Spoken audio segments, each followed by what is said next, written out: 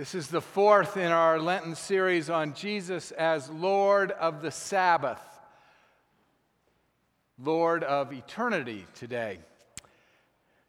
The rabbis say that the Sabbath is synonymous with the world to come, with eternal life. It is a reminder of the world to come. So when we say Jesus is the Lord of the Sabbath, we are saying He is the Lord of the world to come. He is the Lord of eternity, the Lord of eternal life.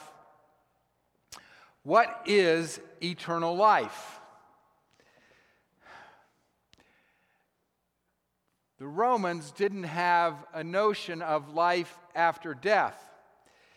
They thought one attained eternity, eternal life, through history, through being remembered, by being written up, through literature, through architecture, by having your name on a plaque, by having your name on a building.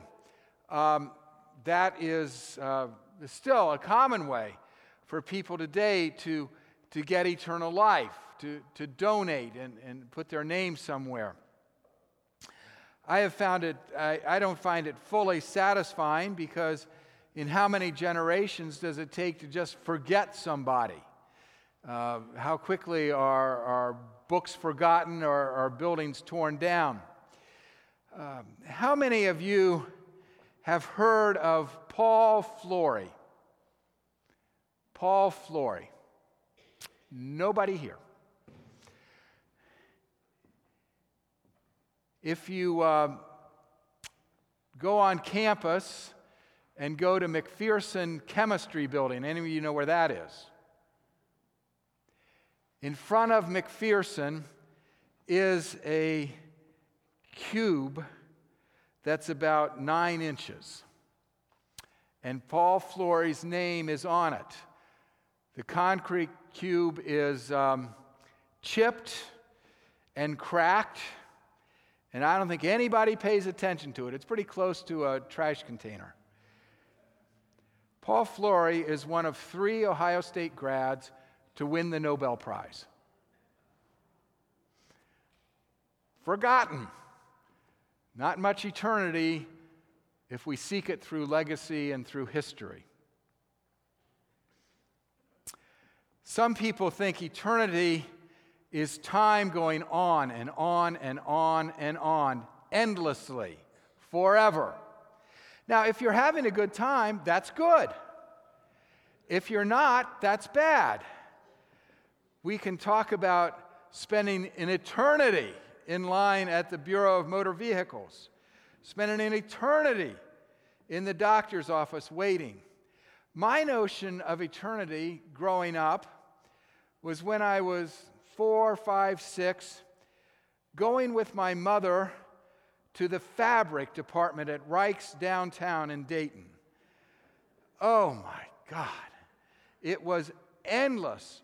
Sitting there watching her look at through fabric and bolts of fabric and saying, which one is good, which one is bad, and then going through the patterns, Buttrick, McCall's, Simplicity. It was deadly. I was just unhinged. I'd be lying on the floor,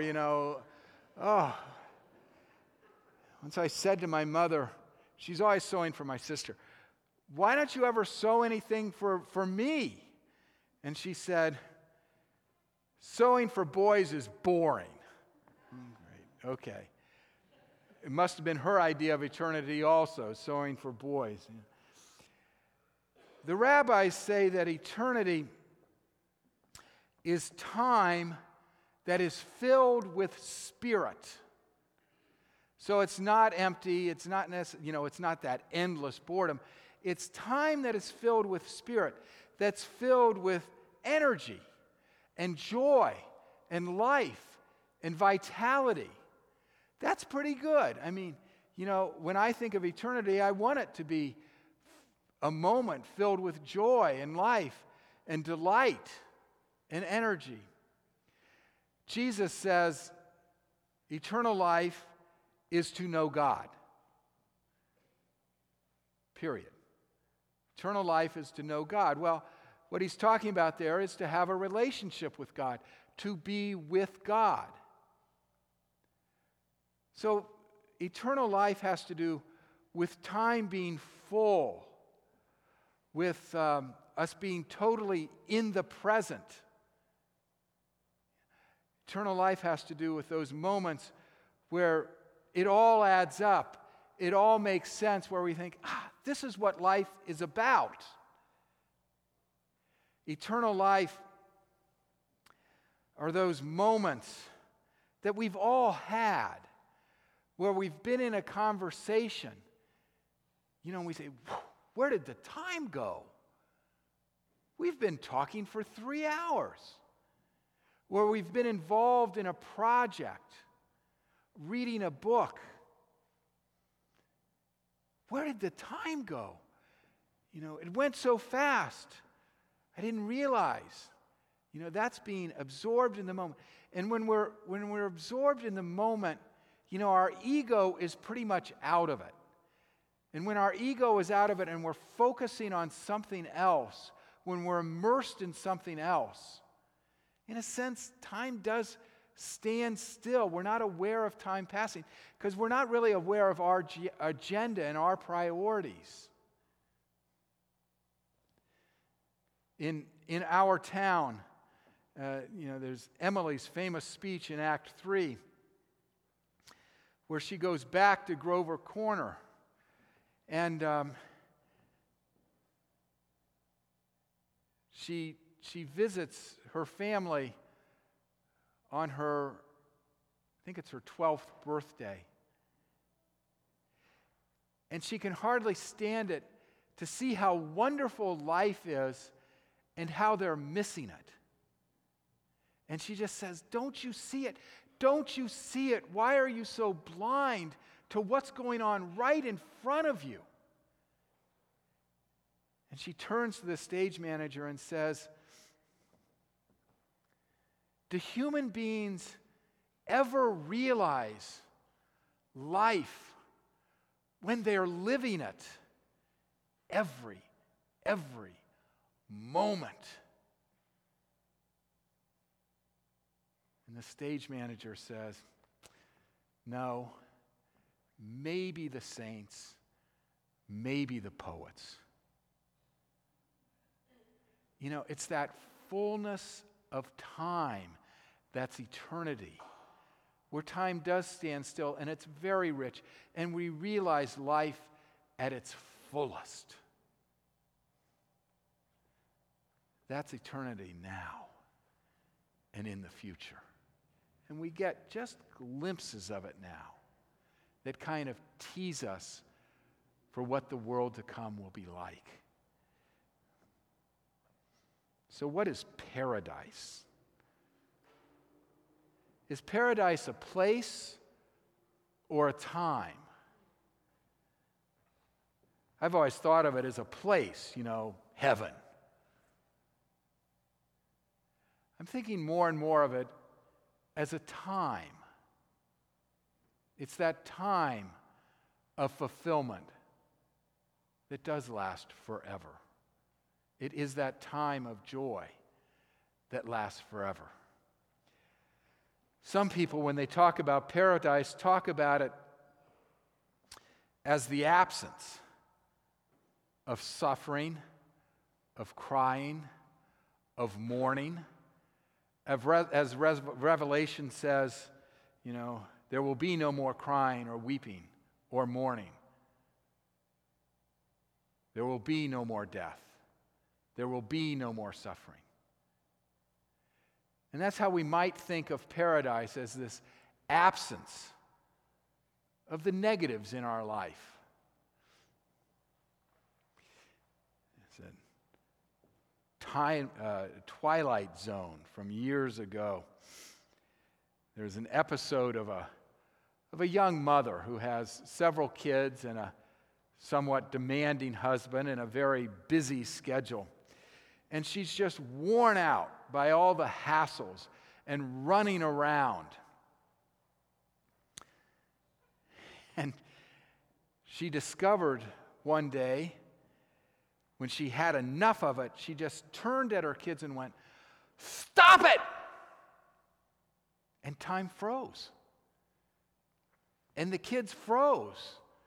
The one who was in the middle of hitting his sister just stopped.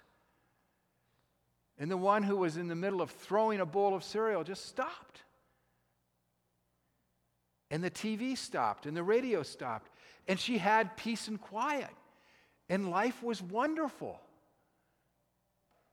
And she read a book.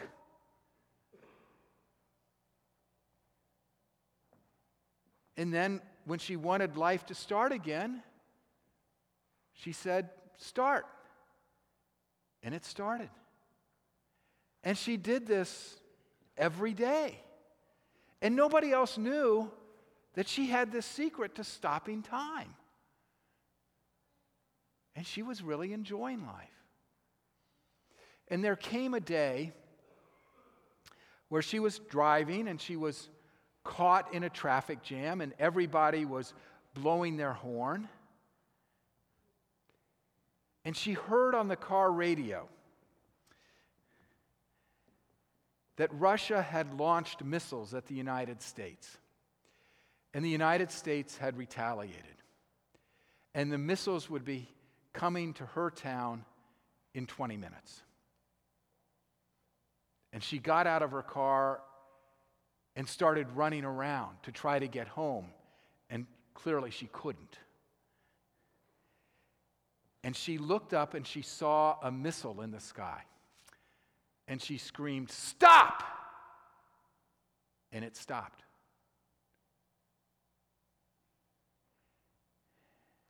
And she thought, "I've saved the world." But then she realized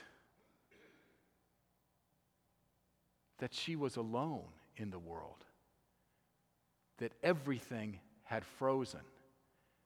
Her husband was a statue, her kids were statues, everything was frozen. And she found that the absence of hassle and the absence of suffering and the absence of everything was not tolerable. For the life of me, I can't remember how that episode ends.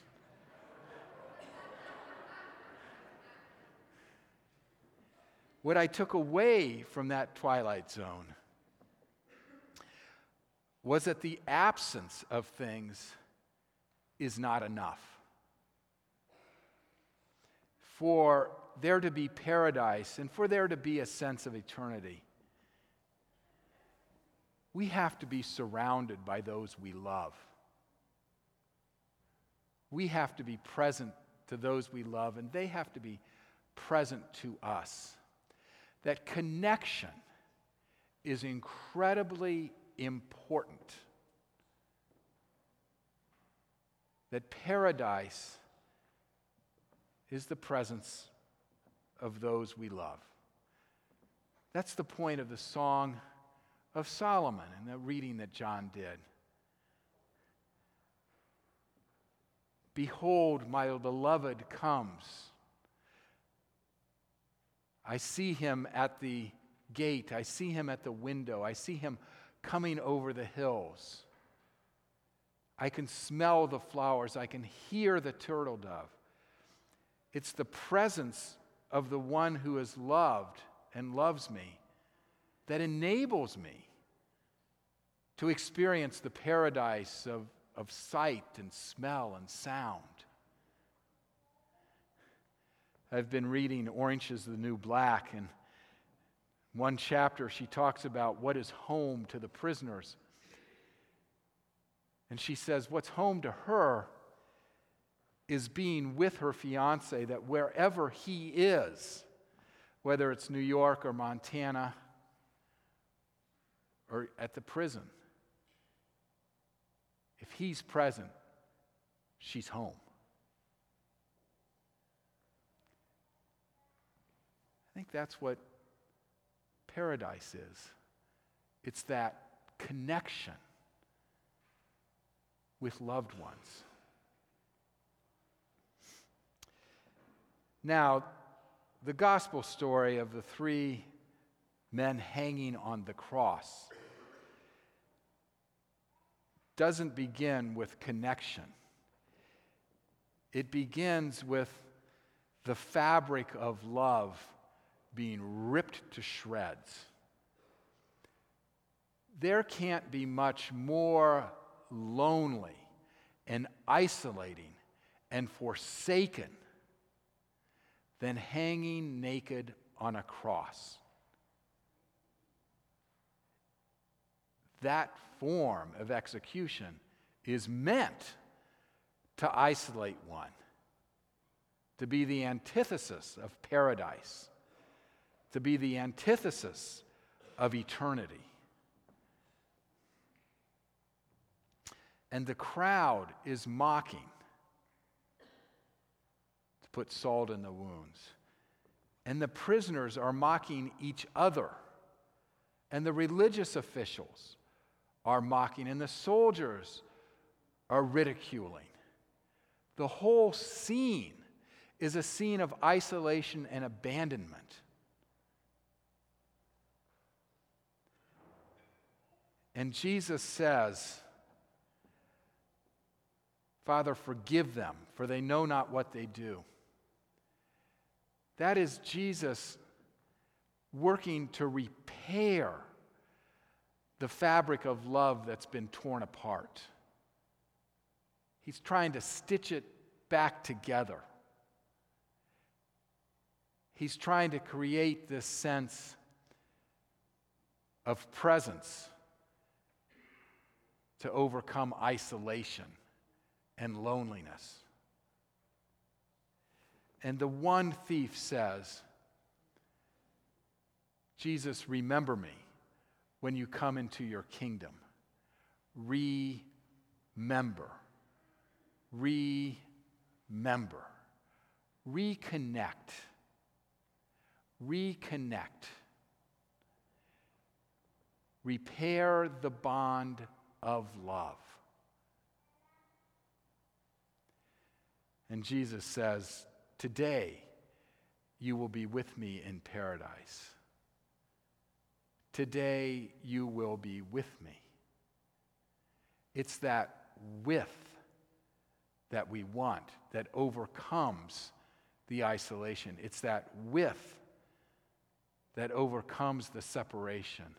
It's that with that reestablishes the bond of love. When we are with somebody, we feel supported and cared for and identified. When we are with somebody and we are present with them, we are experiencing a glimpse of eternity. To say we are with somebody is to be kind of in paradise.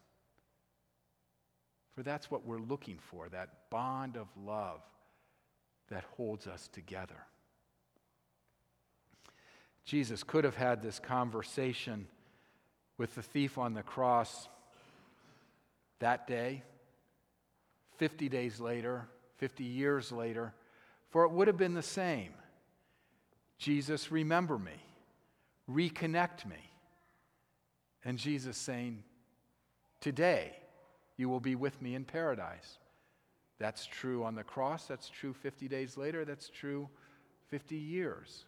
It's true for eternity. To be with Jesus is to be in paradise. For the presence of Jesus is heaven, and the absence of God is hell. Now, Jesus, remember me, is a very simple prayer. We sang it enough that you should be singing it the rest of the day. When the thief says Jesus, that's the only time in the New Testament that Jesus is not addressed by a title. It's simply Jesus.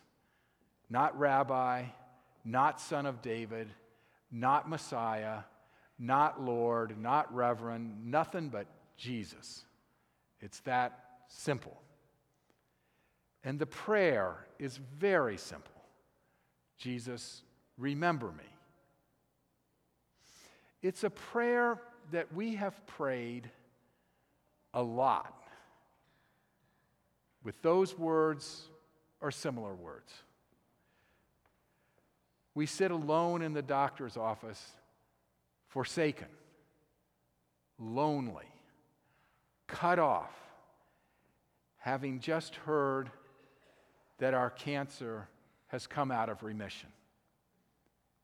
And we say, Jesus, remember me.